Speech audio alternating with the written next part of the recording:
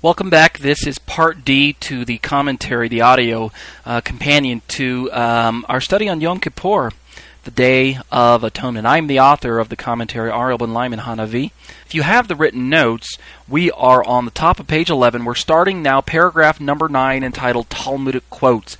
Again, as we've talked about earlier, much of the information that we're studying for this feast day, Yom Kippur, has already been covered in my commentary to Parashat Acharimot, which is also available on our website at graftina.com. So let's pick up again the audio as I pre-recorded it to this information. We're going to start at the top of page 11 at the paragraph that's entitled The Ancient Rabbis. And we're going to pull some significant quotes from the Talmud today, okay? The ancient rabbis agreed that sacrifice without true repentance invalidates the sacrifice itself. Okay? Me and the rabbis are in full agreement right there. What I just quoted, stated about the rabbis, that sacrifice without true repentance invalidates the sacrifice. I tend to think that the Christian position, the missionaries, should agree with that statement as well. However, I can't be certain because of the standard Christian missionary position on animal sacrifices to begin with. How they feel that it's totally repugnant to them. It's repulsive, I should say. And so I don't know what to do with the standard Christianary position there as far as animal sacrifices. But suffice it to say, I agree with the rabbis here. I'm going to turn to the Talmud again, to Tractate Yoma, to clearly see this. Now, at this point in time, from the top of page 7 through the bulk of page 8, I'm going to quote from the Talmud. This is something I don't normally do. I usually just provide little snippets here and there, but I want to give my readers and my listeners an inside peek into the Talmud because I want you to see that the Talmud is not entirely bad. I've heard from many Christians that the Talmud is evil. It's man's opinions and it's rabbinic and it'll pervert and twist your mind and it'll warp your thinking if you study it. You know, that's nonsense. The Talmud is a harmless resource used in the right way. I don't agree with everything that the Talmud says, but I don't discount everything that the Talmud says either. Okay? The Talmud has some very good things to say. Now, that being said, let me just introduce you to the structure of the Talmud briefly. The Talmud is comprised of two main parts. We have the first part known as the Mishnah, which was traditionally the oral tradition that was handed down from teacher to teacher. And in the Mishnah, we find typically a topic that's introduced with all its complications. And then a later commentary to the Mishnah was added, known as the Gemara. The Mishnah is the oral answer, or the oral topic. The Gemara is the commentary on the Mishnah. But the two, brought together on one page, form what is later known as the Talmud. Okay? So what you're going to see in my paper here is a heading that says Mishnah, and then I'll read some information, and then you'll see Gemara, okay? And they're designed to work kind of in tandem with one another. Okay, here we go. Mishnah. Sin offerings and trespass offerings atone. Death and the Day of Atonement. If one is penitent, atone. Penitent atones for slight breaches of positive or negative commandments. For grave sins, it affects a suspension till the Day of Atonement completes the atonement. Now to him who says, quote, I will sin, repent, sin again, and repent again, end quote, is not given the opportunity to repent. Did you notice that phrase? It's very important. Notice the attitude of this individual, this hypothetical person that the Mishnah is bringing. It says, this person says in his heart, I'm going to sin, I'll repent, I'll sin again, and then I'm going to repent again. And he thinks that the Yom Kippur sacrifice is going to take care of everything. The rabbis caution, no. For him who thinks I will sin, the Day of Atonement will atone for my sins. The Day of Atonement does not atone. And I need to just pause there and say that is absolutely biblically accurate. For those of you who have kind of reservations about the Talmud, thinking that these are just man's words, man's thoughts, and that there's no spiritual nutrition that I can gain from reading the Talmud, you need to think again, because much of what the Talmud says is directly quoted from Scripture, and so the rabbis aren't completely out to lunch when they come up with these concepts. Let's keep reading the Mishnah. A sin towards God the Day of Atonement atones for, but a sin towards his fellow man is not atoned for by the Day of Atonement, so long as the wronged fellow man is not righted, end quote. Again, that principle is found squarely out of the written Torah, because many times, in fact, we're talking about a sin, we talked about this in the Asham offering and or the chata'ah offering, the guilt and the sin offering, respectively, that if the person bringing the sacrifice wishes to retain or enact, or I should say walk into full remuneration, remittance for his sins, then he must in fact follow through with everything that the Torah instructs for him when it comes to gaining or procuring such atonement. I'm turning in my Torah now to the book of Leviticus chapter 4, and let's see, is this the one I want? No. It's, let's see, it is in chapter 5, actually, I apologize, under the section that begins with the Asham, verse 14, Hashem spoke to Moshe, saying, if a person commits treachery and sins unintentionally against Hashem's Holy of Holies. Remember, we talked about how these unintentional sins are shogeg sins, bishgaga. It goes down in verse 20. It says, Hashem spoke to Moses, saying, if a person will sin and commit a treachery against Hashem by lying to his fellow regarding a pledge or a loan or a robbery, or by defrauding his fellow, or if he found a lost item and denied it, let's see, here we go. In verse 24, after listing all these crimes that a person might be guilty of, and remember, this is under the Asham Korban, the offering known as the guilt offering. In Pasuk 24, verse 24, it says, or anything about which he hath sworn falsely, notice the instruction, he shall repay its principal and add its fifth to it. So he has to pay back everything that he stole or everything that he wronged his neighbor for, and he has to add to that 20%, a fifth of what he stole. And the Torah goes on to say, he'll repay it and add a fifth to it, and he shall give it to its owner on the day he admits his guilt. Did you notice that? Verse 24, chapter 5 of Leviticus, verse 24. This is exactly what the rabbis are teaching right here in this Mishnah. The Day of Atonement waits for the wronged fellow man to be righted before the full atonement is granted. So God's heavenly court recognizes the atonement only after the earthly court is also satisfied, and the earthly court will not be satisfied until restitution is made between fellows. Let's continue with our Mishnah. Rabbi Eliezer ben Azariah lectured, it is written in Leviticus, in a certain passage, the Mishnah actually shows here Leviticus 16 verse 30, quote, from all your sins before the Lord shall ye be clean, end quote. And then he goes on to say that this is our own tradition.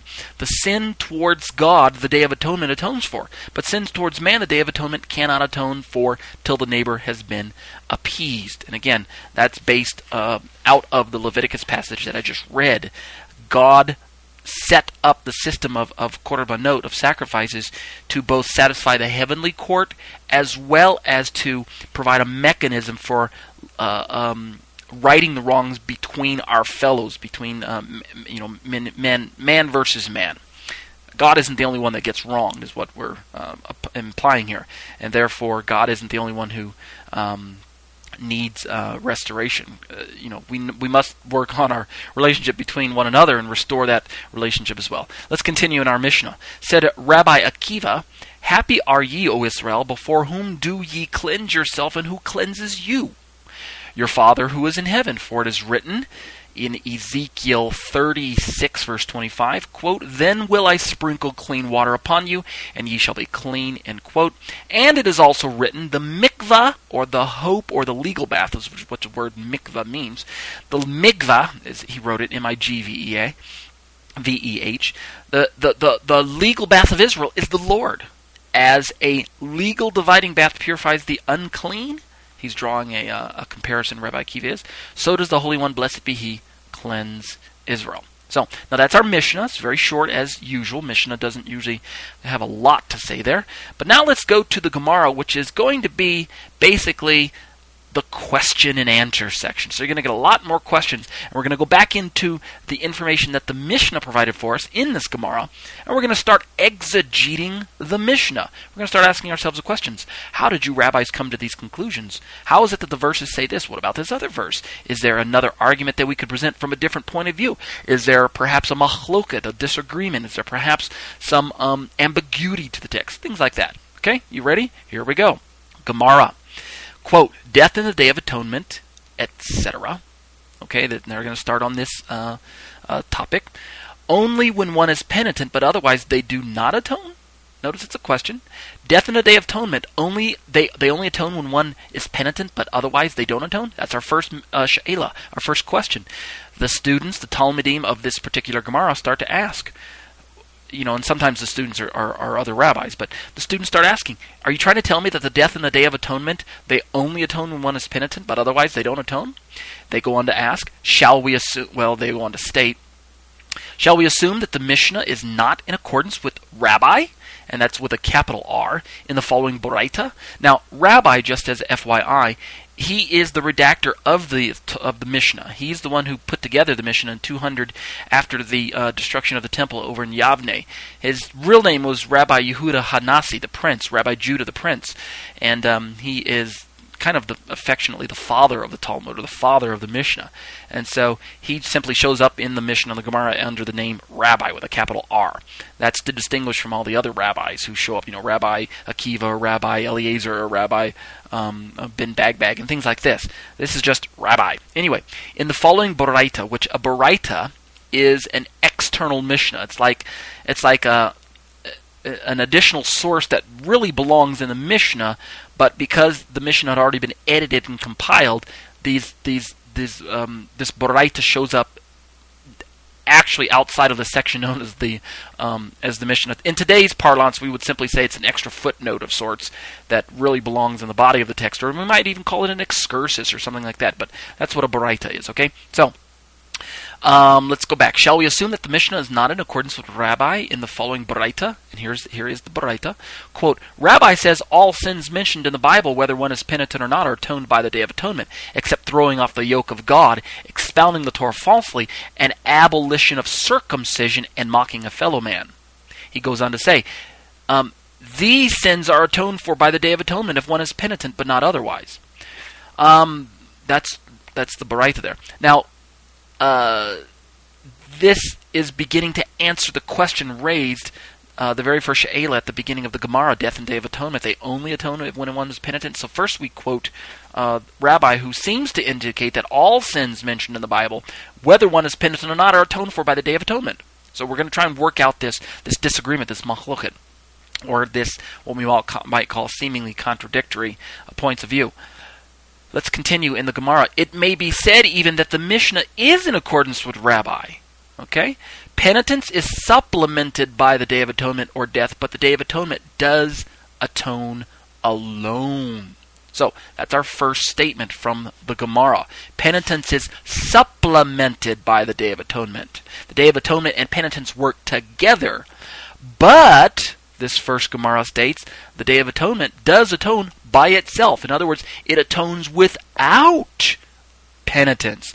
And that's what Rabbi stated in his Baraita, and that's what it seems to be that the Mishnah is going to agree with. Let's move down into the next paragraph of the Gemara. Quote, penitence atones for slight breaches, if positive or negative, etc. And then they go to ask their first she'ela, first question. Why has it to be told positive? It says penitence atones for slight breaches if positive or negative. Their statement now is, if negative, so much more the positive, right? It's still a question. This argument that, if it atones for positive breaches, well then obviously it atones for negative breaches. Now, those of you listening to my commentary who don't understand what I mean by positive, negative, what we mean is that according to the enumeration of the Rambam, Rabbi Moses ben Maimon, affectionately known as the Rambam, Maimonides is what you might have heard his name mentioned as.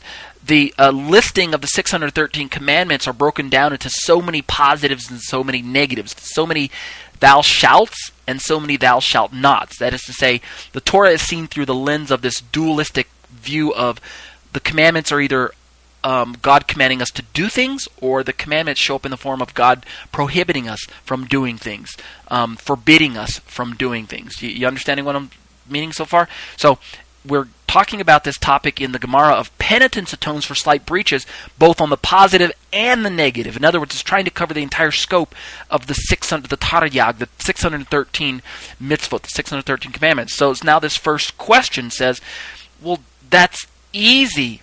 if it atones for positive, how much more the negative? Now, this logic that it atones for positive so much more the negative is known in rabbinic parlance as kal v'chomer, light from heavy. The argument states that if A is greater than B, I'm using an algebraic equation to explain kal v'chomer to you.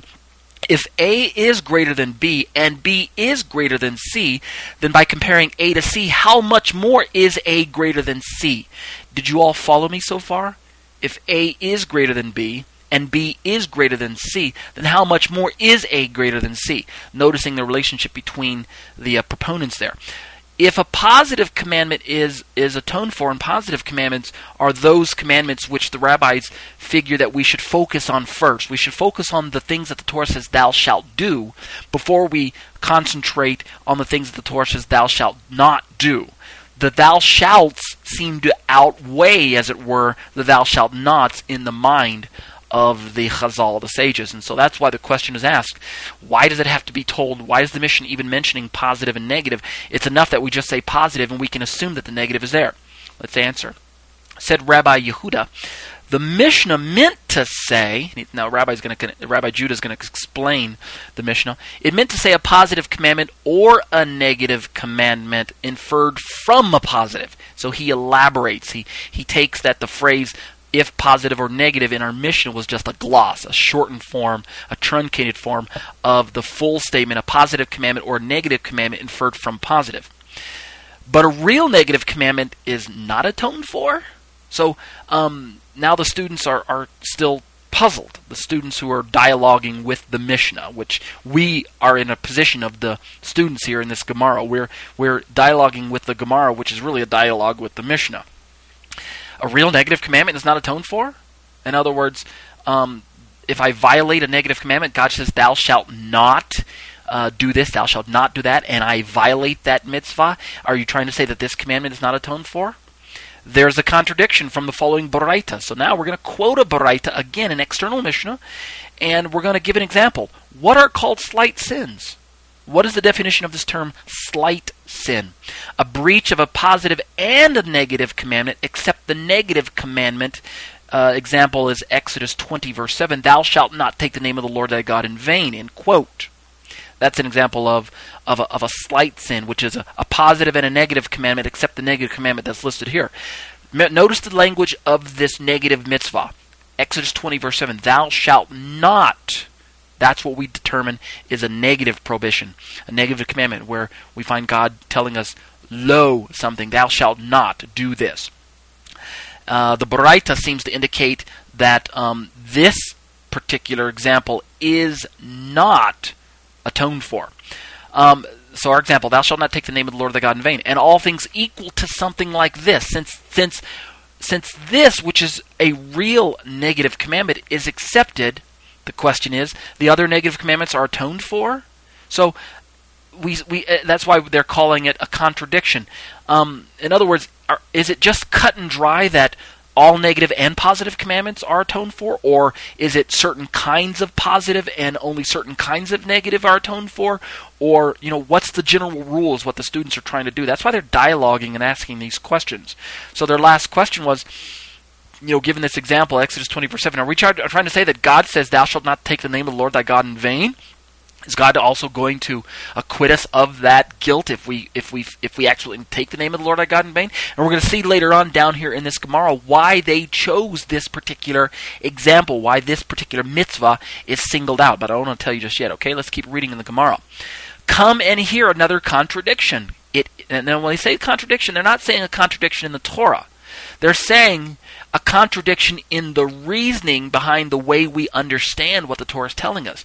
That is to say, it's what we might call today possibly a paradox. We're not fully understanding how the two pieces fit together. The Torah says one thing over in section A, it says another thing over in section B. We're not quite sure how they fit together. So we're going to call it a contradiction, but we know really by fact that God's word does not and cannot contradict itself. Rather, if there's a contradiction, then it exists in our own mind. And the students are willing here in the Gemara to admit that they don't fully understand.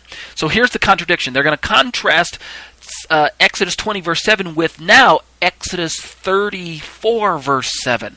It is written, quote, and he will clear of sins, end quote.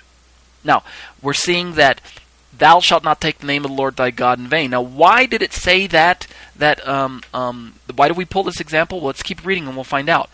The Gemara goes on to say, we might think from this sin, the sin where it said, Exodus 20 verse 7, not to take the name of the Lord thy God in vain, we might think from this sin that the breach of the negative commandment, remember it's lo, thou shalt not take the name.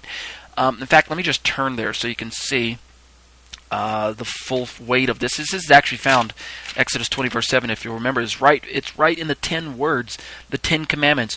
You shall not take, let me find it here. Okay. You shall not take the name of the Lord your God in vain.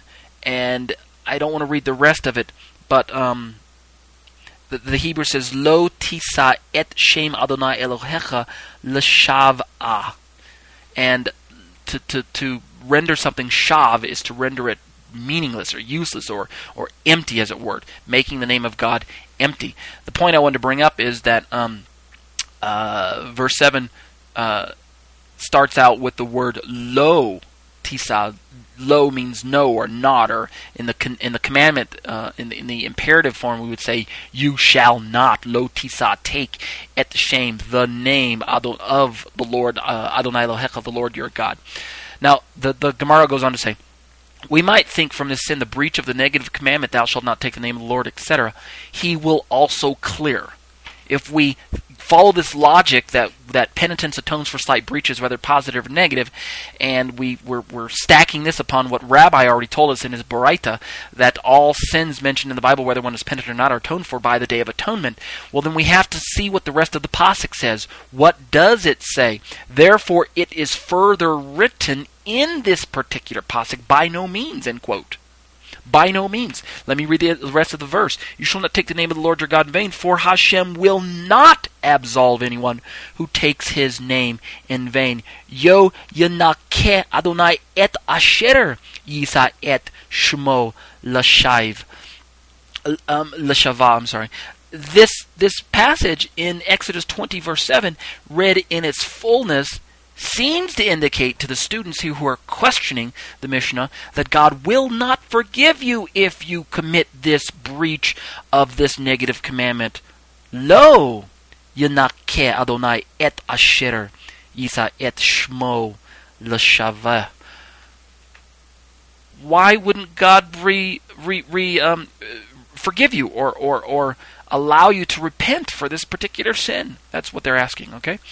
We might think from the sin, the breach of the negative commandment, thou shalt not take the name of the Lord, etc., he will also clear. Therefore, it is written, it is further written, it being the Pasuk, the verse, by no means.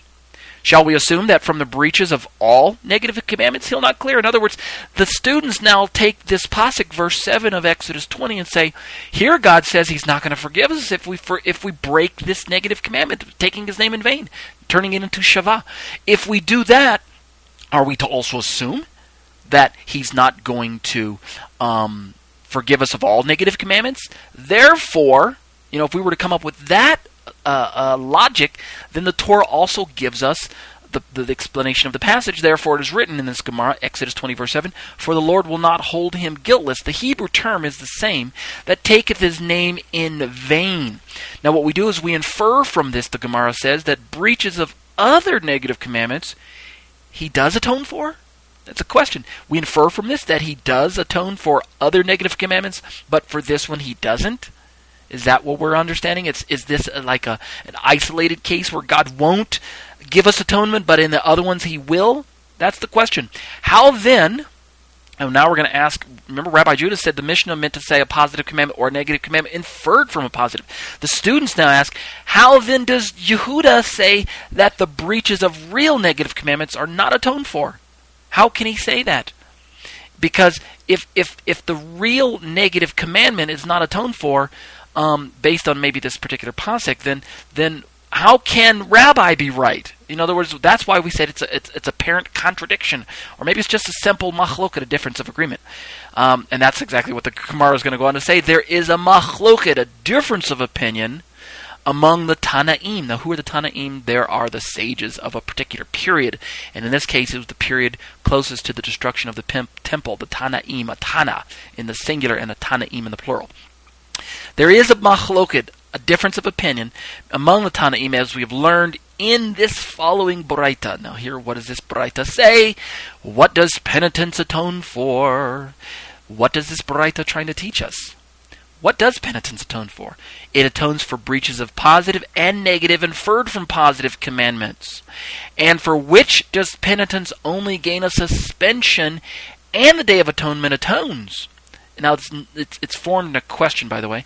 For which does penitence only gain a suspension, and the Day of Atonement atones? Now they want to know, they're trying to work out which sins does the Day of Atonement atone for. Is it penitence that simply comes along and supplements this atonement? Or is it that the Day of Atonement covers all the breaches of positive and negative, whether there's penitence or not? Notice, the sins for which the penalties that the rabbis are referring to are karat, and karat, by the way, is being cut off from the community. The rabbis called this premature death at the hands of God, or you're put outside the walls of the city and you're left really just to fend for yourself. You have no protection from any court. You have no protection, as it were, from heaven. And the rabbis said, you know what? It's up to God to take care of you. You're outside of our jurisdiction. You're outside of the earthly limits of our protection. Therefore, you're cut off. You're out there, and whatever God wants to do with you, He does with you. Whether He prolongs your life for a little while or whether He just allows wild beasts to come and tear you apart, that's up to God. That's karat. So the answer to the question as to exactly which sins the Day of Atonement covers and whether or not penitence plays an important part is this. The sins for which the penalties are karat, death by bet din, and real negative commandments. Those are the ones that try to answer this difference of opinion between the Tanaim in this particular section. But just in case you, the students, are thoroughly confused, and I don't blame you if you are, let's read the very last paragraph in this particular Gemara, and it's just going to state it quite plainly. The Master has said, because it is written in Exodus 34, verse 7, quote, He will clear of sins. How is it to be understood? How are we to understand now the final solution to our agreement, our disagreement, or our contradictions, our supposed contradictions from the text? How are we to understand them? That is as we have learned in the following Baraita. The Baraita, this external mission, is going to answer the question for us. Quote, Rabbi Eliezer said, we cannot say it means, speaking of the Pasuk, Exodus 34, verse 7, we cannot say that it means He clears of sins, because it is written further, by no means does He clear. But we also cannot say, Rabbi Eliezer would explain, He does not because it is written clear of sins. In other words, it seems to be that the Torah is hinting at both aspects. And therefore, Rabbi Eliezer simply comes along and explains it. And his last statement is very unambiguous. Here's Rabbi Eliezer, quote, we must therefore explain the verse, Exodus 20, verse 7, along with the other passage that we looked at. Remember, we're kind of comparing Exodus 20, verse 7, along with Exodus 34, verse 7. Rabbi Eliezer's last statement is this: we must therefore explain the verse, He clears of sins those who do penance, and He does not clear of sins those who are not penitent. End quote. Now, those of you listening to my commentary are probably saying, gosh, Ariel, why didn't you just go straight to the very end and explain that? Why did we have to go through this labored exercise of asking this question and that question and this machloket and that disagreement and this contradiction, etc., ad nauseum? Well, keep in mind the way in which the Talmud and the Mishnah and the Gemara are trying to teach us. It's not enough that we just tell the answer. We need to understand how we arrive at the answer, and we arrive at the answer by wrestling and struggling through the information that the Torah gives to us. It's much like, in my opinion, how you might solve an algebraic equation. As you know, you have the algebraic equation stated, and then you have to work through the problem, working both sides of the equal sign, or both sides of the minus sign, or both sides of the multiplication sign, and you work the equation down through, step by step until you arrive at your final answer. And when you turn in your answer to the teacher doesn't just want to see the final answer. The teacher wants to see how you arrived at the answer through your work. He wants to see the logical process that you took to go from step A all the way to step Z to arrive at your final answer, to find out what x minus z equals, right? That's kind of how the Talmud wants you to understand the answers as well. It would not be beneficial if the rabbi simply told the student what the answer to the question was. Then the student really didn't learn how to arrive at the answer. He simply took the answer at face value. And what if the rabbi was wrong? What if the sage was wrong?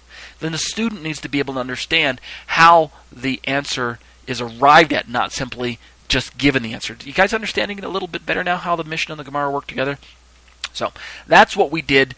That's why we went through the exercise that we did. By the way, that Talmudic quote was taken from my own CD-ROM version, Jacob Neusner's The Babylonian Talmud, Hendrickson Publishers, 2005 CD-ROM edition of this particular Talmud. Let's move now to the section labeled number 10, entitled Scriptural Quotes. Let's turn now from the Talmud to the Bible and begin looking at this concept of intentional and unintentional sin, okay? The concept that we just described, this concept of intentional and unintentional sins and of penitence and rebellion, it's touched upon also in the rabbinic, it's not touched upon the rabbinic, I'm sorry, I'm still stuck in rabbinic mode. It's actually touched upon in the Torah at Sefer Bimidbar, the book of Numbers. Let's now read the book of Numbers from the KJV, Numbers chapter 15, verse 26 through 1536, okay, 10 verses. Quote, this is KJV. And it shall be forgiven all the congregation of the children of Israel, and the stranger that sojourneth among them, seeing all the people were in ignorance. And if any soul sin through ignorance, then he shall bring a she-goat of the first year for a sin offering. And the priest shall make an atonement for that soul that sinneth ignorantly. When he sinneth by ignorance before the Lord to make an atonement for him, it shall be forgiven him. Ye shall have one law for him that sinneth through ignorance, both for him that is born among the children of Israel, and for the stranger that sojourneth among them. But the soul that doeth aught presumptuously, whether he be born in the land or a stranger, the same reproacheth the Lord, and that soul shall be cut off from among his people. And then verse 31, because he hath despised the word of the Lord, and hath broken his commandment, that soul shall be utterly cut off, his iniquity shall be upon him. I should say that's through verse 31. Let me change that. 26 through 31. There we go. Now notice in the passage how it mentioned unintentional sins and the atonement offered for that. But it talked about, starting in verse 30, the soul that doeth aught presumptuously, the soul that sins with a high hand. We should say the soul that sinneth presumptuously, that says, you know what, God, I'm going to go ahead and sin and I'm going to see if you're going to punish me or not. That soul finds no forgiveness. In other words, we're seeing that penitence is in fact an ingredient of forgiveness. Now, the very same concept that the person must have repentance in his heart when he brings his sacrifice is taught in the renewed covenant. In other words, the New Testament, the apostolic scriptures, the Brit Hadashah, whatever you want to call it. Let's turn to the book of Hebrews, this time from the Revised Standard Version. Hebrews 10, 26 through 31 reads this way, quote, for if we sin deliberately, again, that term deliberately is like presumptuously. If we sin deliberately after receiving the knowledge of the truth, there no longer remains a sacrifice for sins. Basically, verse 26 of Hebrews 10 sums up what the Numbers passage said as well. Let's keep reading in verse 27 of Hebrews 10. But a fearful prospect of judgment and a fury of fire which will consume the adversaries. A man who has violated the law of Moses dies without mercy at the testimony of 2 or 3 witnesses. How much more worse punishment do you think will be deserved by the man who has spurned the Son of God and profaned the blood of the covenant by which he was sanctified and outraged the Spirit of grace? It's a good argument. For we know him who said, quote, vengeance is mine, I will repay, end quote. And again, quote, the Lord will judge his people, end quote. It is a fearful thing to fall into the hands of a living God, end quote. Now, from these passages, we see that atonement for sins, both intentional and unintentional, must be accompanied by a penitent heart. Again, something that the rabbis agree with, something that I agree with, and something that I hope the missionaries would agree with based on the passage that we just lifted out of Hebrews. Now, does Leviticus teach, Leviticus 16, our primary text for today, does it teach that the Yom Kippur atones for all these sins? That's my question. We see that it's in other passages, but does the Leviticus text teach us? Let's quote the text of Leviticus 16, verses 17 through 24, this time from the 1917 Jewish Publication Society version. I want to quote it this way because that's a very well-trusted version in Jewish circles.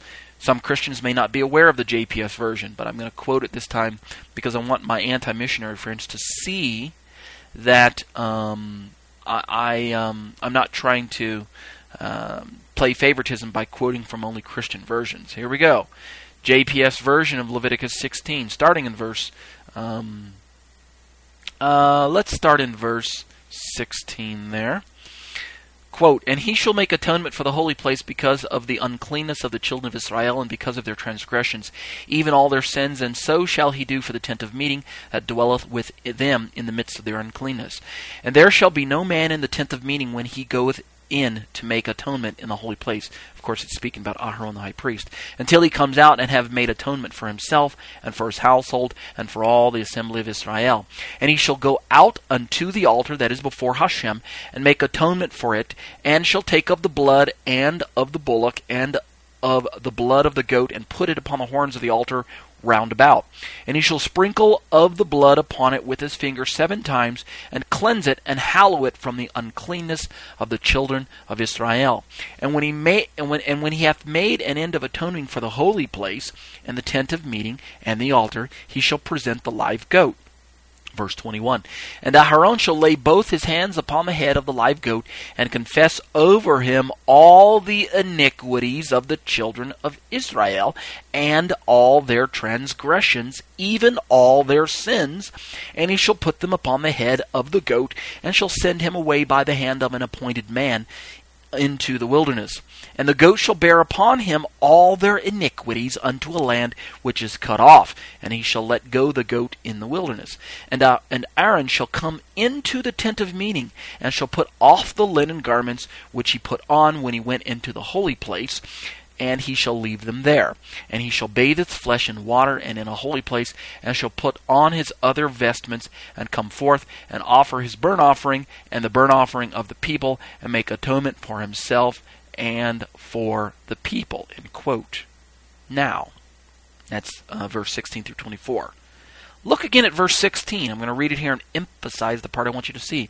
"And he shall make atonement for the holy place because of the uncleanness of the children of Israel and because of their transgressions, even all their sins. And so shall he do for the tent of meeting that dwelleth with them in the midst of their uncleanness." Okay? I emphasize the word atonement, which is underlined in the written paper. And then the phrase, "even all their sins," is also bolded and underlined. And look again at verse 16. I'm sorry, again at verse 21. I'll do the same thing. Quote, "And Aaron shall lay up both his hands upon the head of the live goat, and confess over him all the iniquities of the children of Israel, and all their transgressions, even all their sins, and he shall put upon them upon the head, and he shall put them upon the head of the goat, and shall send him away by the hand of an appointed man into the wilderness." The emphasis again is mine. Notice that I've highlighted and underlined all the iniquities, all their transgressions, and all their sins. Now, it's not too difficult to understand the import of the passage quoted above. All means all, right? If I'm to understand the passage in its normative sense, it does mean all. The Yom Kippur sacrifice, if presented by the priest with a right heart on behalf of the people with right hearts, atoned for all of their fleshly sins. It's quite plain. We have no confusion in the text. Again, let me cite the Rambam, who is Rabbi Moshe ben Maimon, a.k.a. Maimonides. Let me cite him for ancient support, okay? I like the Rambam. In his Mishnah Torah, chapter 1, which deals with the laws of repentance, let's read this. Quote, This was taken from an online source, and you can see the footnote number 9 there. Quote, this is the Rambam. The goat sent to Azazel on the Day of Atonement is an atonement for all of Israel. The high priest confesses verbally over it for all Jews, as it is written, quote, and confess over it all the iniquities of the children of Israel, end quote. This goat atones for all transgressions of whatever severity of any of the Torah's commandments, whether they were committed deliberately or accidentally, whether the transgressor had confessed or not, provided the guilty parties had repented. For without repentance, the goat sent to Azazel repents only for the less severe transgressions. Okay, I can follow that so far.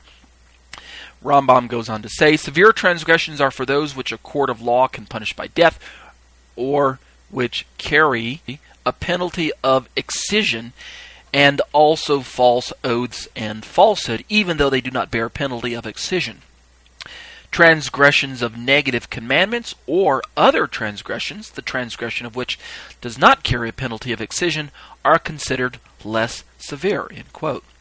Now, of course, any good Jew can go on to read that in section 3 immediately following section 2, from which I quoted section 1, chapter 1. Any good Jew who has a linear Maimonides here can see that he clarifies his position on repentance by teaching, quote, in this day and age we have only repentance, for we don't have the temple and altar. This repentance that we do have nowadays can atone for sins, end quote. And of course this is where the Rambam and I part ways. Before I finish this section, let me just say this, and I'm going to close up on part B here of our portion, Ta'acharei Mot. In chapter 16 of our portion in Leviticus, we find the divine instructions for the sacred day of assembly known as Yom Kippur. And Hashem has very explicit and important details that he expects Aharon, the Kohen Gadol, the high priest, to carry out. To be sure, as we shall find out, they had a very significant and far-reaching impact, not just on the physical offspring of Abraham, but as the fullness of God's timetable would demonstrate, they also had a significant and far-reaching impact on the rest of humanity as well. In other words, the verses that we've been studying teach us that God desires repentance. And in the mode of repentance, in the heart of repentance, an animal sacrifice brought to God's sanctuary with a penitent heart will, in fact, atone for sins of the flesh. And if the person has faith in Yeshua, then so much more will that atonement be effective for that person. We need to understand that the Torah is teaching us today that without the sacrificial system, we have no need of bringing animals because there's no temple. They work together. Without a temple, we have no defilement of God's holy sancta here on earth. There is no holy sancta here on earth. There's no tabernacle and there's no temple. Therefore, our sins of the flesh cannot defile such an edifice because there is no edifice. But if there was such a building in existence, then you bet that God would allow or would actually command that we bring animal sacrifices. But until the animal sacrifices return, we must remember that the sacrifice of Yeshua has provided the fullness of what the animals themselves were pointing to, namely cleansing of sins both in the flesh as well as cleansing of sins in the conscience. The Spirit sanctifies us as he draws us close to himself through this effectual work that the Messiah has done. The animal sacrifices did not compete with Yeshua. They worked in concert with him, in conjunction with him. And if we were to reconstruct a tabernacle, if God were to allow a tabernacle to be rebuilt, of course, under the supervision of the leaders. I'm not just saying that we just have some rogue group out there put up a building and declare it a sacrifice, all right? It would have to be in accordance with what the Messiah has already dictated. Perhaps maybe Ezekiel's temple. At any rate, if we had a temple, my understanding is that the sacrifices would be mandated and or allowed, of course, and that they would not compete with the sacrifice of Yeshua. But of course, amidst the entire system with animals and with Yeshua's sacrifice, a penitent heart is the requirement, okay? The fact that Jesus died for everyone doesn't mean that everyone is automatically saved. Every Christian knows that. In order for Jesus' sacrifice to be effective, we must avail ourselves of the sacrifice, which of course is what? a penitent heart and genuine faith in the sacrifice itself.